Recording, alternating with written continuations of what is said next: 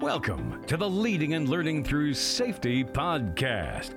Your host is Dr. Mark French. Mark's passion is helping organizations motivate their teams. This podcast is focused on bringing out the best in leadership through creating strong values, learning opportunities, teamwork, and safety. Nothing is more important than protecting your people. Safety creates an environment for empathy, innovation, and empowerment. Together, we'll discover meaning and purpose through shaping our safety culture. Thanks for joining us this episode. And now, here is Dr. Mark French.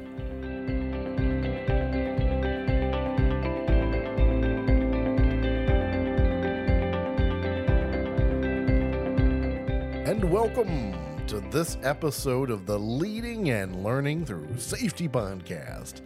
Hello, I am your host, Dr. Mark French, and I am happy to have you as someone listening to my podcast. I always appreciate it, because when your listeners are anyway, I really appreciate it. It's really good. I love doing this podcast, and I just appreciate you being a part of it. I'm looking forward. I've got some exciting things coming with the podcast. I hope next year, as I'm improving some of my equipment and stuff. So, more to come. Excited about that. So this podcast is all about leadership. It's about leadership and how safety is your first indicator. I call it the litmus test because litmus paper basically says acidic or basic or neutral. And that's what I love about it. You just touch it, you know the color, you go, okay, acid, base, whatever. Chemical thing. I love chemistry. But safety to me is a litmus test. You walk into an organization, you walk into a site, you look at the safety, you look at the people, and you ask them about safety. That's going to tell you a lot about the organization right there. Hot or cold, good or bad, acidic or basic.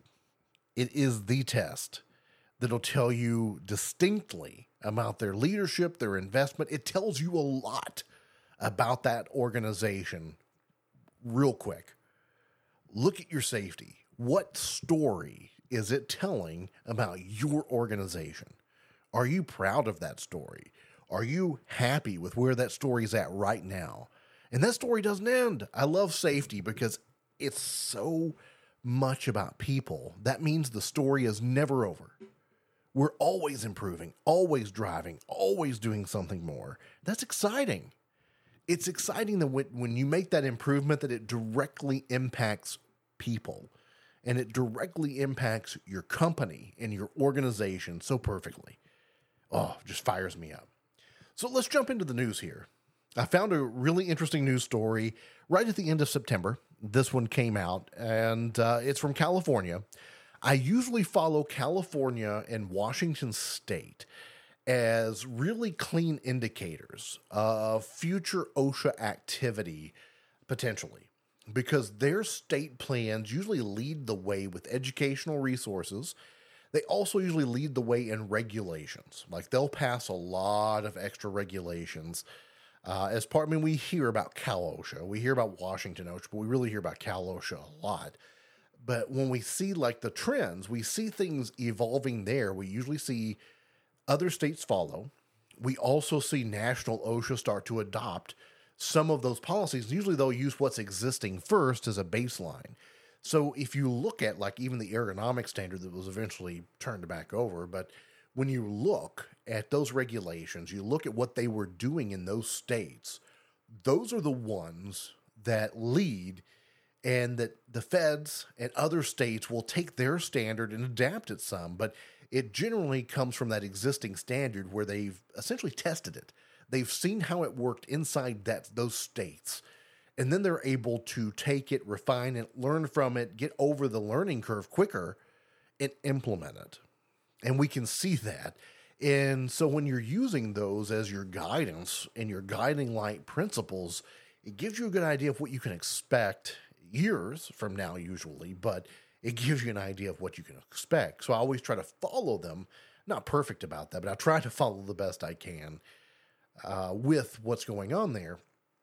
This news story caught my attention because of the intricacies and the debate here, which is really powerful and very interesting to me on how this would happen and how you could do it. But basically, it's about the governor, Gavin Newsom, vetoed a bill. It would have granted safety workplace protections to housekeepers and nannies in California. The unions and the immigration right advocates were really fighting for these regulations for domestic workers and housekeepers and nannies, things like that. It's the second time that Newsom has vetoed the safety regulation for domestic workers. A statewide advisory committee has recommended it's been a 50-year exclusion from Cal OSHA. The bill did have widespread support. It was expected to cost quite a bit of money. And really it was about worker protection, that those that going into people's houses may not have the protections that other people would have in work. The reason he vetoed it was that this would give Cal OSHA power over individual households. So imagine you were an individual that has a housekeeper or nanny or something like that you were affording that. You would also have to afford all the safety protections for that person as needed. You would have to essentially comply with the OSHA regulation in your home that you were bringing that worker. You would have to, for instance, if you had cleaning products for your housekeeper, an eye wash station, safety data sheets, you would have to provide protections. It would also, I didn't dig a whole lot into like where the workers' comp would come from, anything of that sort. But also there could be fines. So let's say you had a complaint against your home for not being compliant with safety standards. Cal OSHA could potentially have come in and cited you as an individual. So there was a lot of the individual versus company versus safety, all of that into a combination of how do you provide safety for those that go to a client location? How are they prepared for whatever may come in walking into a client? Now, currently, I work in an industry where it's not houses, but it is client driven. So we're in a client's location. We work inside a different building. We work inside the client's building. We have to go in those cases. It's a company organization. So ideally they would be compliant with OSHA regulations. So the team would be going into a location that is OSHA prepared, OSHA safe, OSHA not approved. They know OSHA doesn't approve anything, but essentially up to legal standard. So there shouldn't be concern of walking into that. But when we start going into individual houses, where are those protections? And how do you provide those protections for those workers that may not be completely present at a more industrial or company workplace? Fire code. We think about a lot. I know there are intricacies of the law was different, and I'm speaking in very, very broad terms, but these were the things that were considered during the veto process. Was how do these protections go into place at an individual household? Should there be safety protection for workers? Yes. Workers deserve, and to me, safety is integral to the human condition. If we can make it safer, we should. If there's a way of providing a safer workplace, safer chemicals, safer process, should we do it? Yeah. Even at home, even if they're not workers, I try to think about the idea of providing a safer place to live and work. The NFPA publishes all kinds of things about home safety, home fire escape plans, home cooking protections. None of that's separate, but what I'm trying to get at here is that safety is integrated. It's almost an innate right that if we can provide it, it should be there. And in the 21st century, how do we not provide that? Let's talk a little bit more about that worker and home protection when we come back right after this break. TSDA Consulting. Learn you. lead others. The Myers-Briggs Type Indicator is an amazing tool. Problem is that it can be easily misinterpreted. Dr. Mark French is MBTI certified and ready to help you discover your inner strengths. The MBTI assessment can help with team building, stress management, communication, conflict management, and so much more. Individual and group sessions are available to help you discover what makes you great. For more information, visit us on the web at tsdaconsulting.com. And welcome back to the second half of the Leading and Learning Through Safety podcast. This week we're talking about protections for workers that may be at a client site or at a home location. So in California, they've had a bill come through a couple of times that have the support from a lot of people for domestic workers like housekeepers, nannies, etc., that they would be able to have the same protections as everyone else under OSHA. The concern came from, how do you have an individual household OSHA compliant? Where does the funding come from? Where does the right to file an OSHA complaint? Where can OSHA cite? Who has to pay for the upgrades? Who has to do the OSHA stuff? Where does all that come from? The process, it sounds great, and ultimately it should be something that is done. I think it was the how-to that really got tangled up, is how do we get to that point? And how much work would it take? How much investment? There's estimates of like tens of millions of dollars of state investment to get to a place where they could actually perform the law.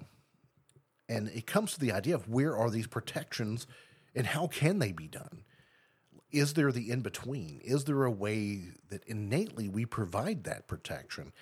And one of my thoughts goes immediately to the agriculture industry, as right now, and has been and will be going on here for a little while, about harvesting, that we're bringing in the grain. I see right out my window a field where they just harvested the corn maybe a week ago. And down the road, because I live in a rural area, I'm watching them farm a whole bunch of other stuff. They're bringing in beans, they're bringing in corn. And over the past few weeks, I've seen a few unfortunate stories of where industrial farms, where there's been some engulfment issues. And this, unfortunately, every year around this time in the grain silos, that there's someone that goes in to unclog it. There's not a confined space policy there, and they're sucked in, and there's a fatality. A lot of those go unreported because OSHA does not have jurisdiction over families. So if it's just you and your family doing the farming, it's really up to you to provide safety based on what you feel comfortable doing and what you can do and what you know to do. And there's not a lot, but more common than it should be. I'll put it that way. A lot of the farmers are very responsible, respectful. They do it well, and they do it great. And we eat. If you ate today, think a farmer. I mean, for real. And very, very thankful for what they do. And also there's a deep concern that, do they have the safety? I see a lot of outreach from some people that I see in the agriculture industry of providing safety equipment to these family farms, to teaching them how to use the equipment, like just simple rescue equipment for confined spaces when you have to go into that grain silo and unclog it. But here's another one of those where we look at the idea of how at home and at work those lines blur sometimes, where it's that family working together in something like farming. And then there's the idea of that California we were talking about, of having workers in the home. Where are those protections? Those lines start to blur. The area becomes very gray on how we do it. And it comes back to, what is the basic human process to make it better for human beings who are working around those things? Because for every item that we see reported from a farming standpoint of an industrial farm having an incident, there's a number of them that we aren't seeing news about because it was a family. It was a family farm, a family run. OSHA didn't have to get involved. There was no press release. And there was still something very unfortunate that happened, whether because the resources weren't available, the knowledge wasn't there, the process wasn't there, something was missing. And those basic protections are dire, and it's extreme, and it hits that family very strongly. And where safety is that basic human need, we have that desire to be safe, but we can only be as safe as we know. We have to understand that there's a hazard there. We have to see ways to overcome that hazard, and then we have to put it in place. There's a very critical issue here of, one, knowing there's a hazard, and two, knowing how to overcome it. Many times we see in the safety profession, I know, like for credentials, they ask for you to have so many years of experience so you can have that experience to lean on as you take exams and as you grow in continuing education, because they want you to see things. They want you to see those problems and solutions, because it's easy to walk in. And I've always said this about there are certain consultants that have made a name for themselves by just pointing out problems. They come in and they write this monster list of everything that's wrong, and they give you nothing on how to fix it, which is, to me, missing part of the point. I've also worked with some fantastic consultants that have come in, wrote the big report, but also gave me ideas, pictures, places to buy things, people to talk to, methodology to fix the problem. That's where it comes from. It's easy to find that looks unsafe, that doesn't look right, but if you've never had the background, the knowledge, the education, the learning, the experience of seeing it and seeing the solution, your mind only has the hazard in it. It can't process to the next level to realize other people have gone through that, and there's a really neat solution out there to help fix it or help correct it, or maybe even a resource that will help you come in and correct it. And that's where I want to encourage you. Reach out for resources. I'm sure if you reach out to someone, there's something out there that can help you get there and find that safe place. I mean, even I have called OSHA a number of times, not to report something, but to ask a question, to verify that I'm on the right track, to verify I interpreted the regulation the correct way. It's great to ask for help. That's why we're all here, is to help each other and to make sure we can provide the safest place for people to work.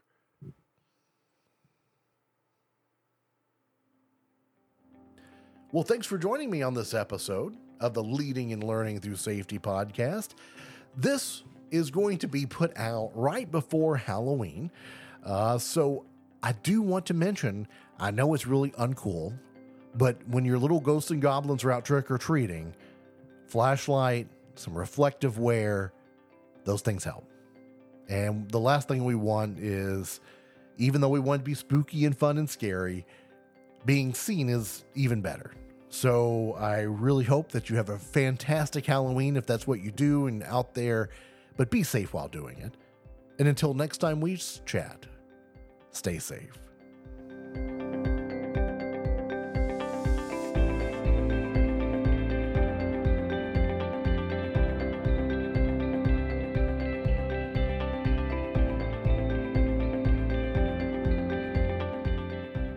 Thank you for listening to the Leading and Learning Through Safety podcast. More content is available online at www.tsdaconsulting.com. All the opinions expressed on the podcast are solely attributed to the individual and not affiliated with any business entity. This podcast is for informational and entertainment purposes. It is not a substitute for proper policy, appropriate training, or legal advice.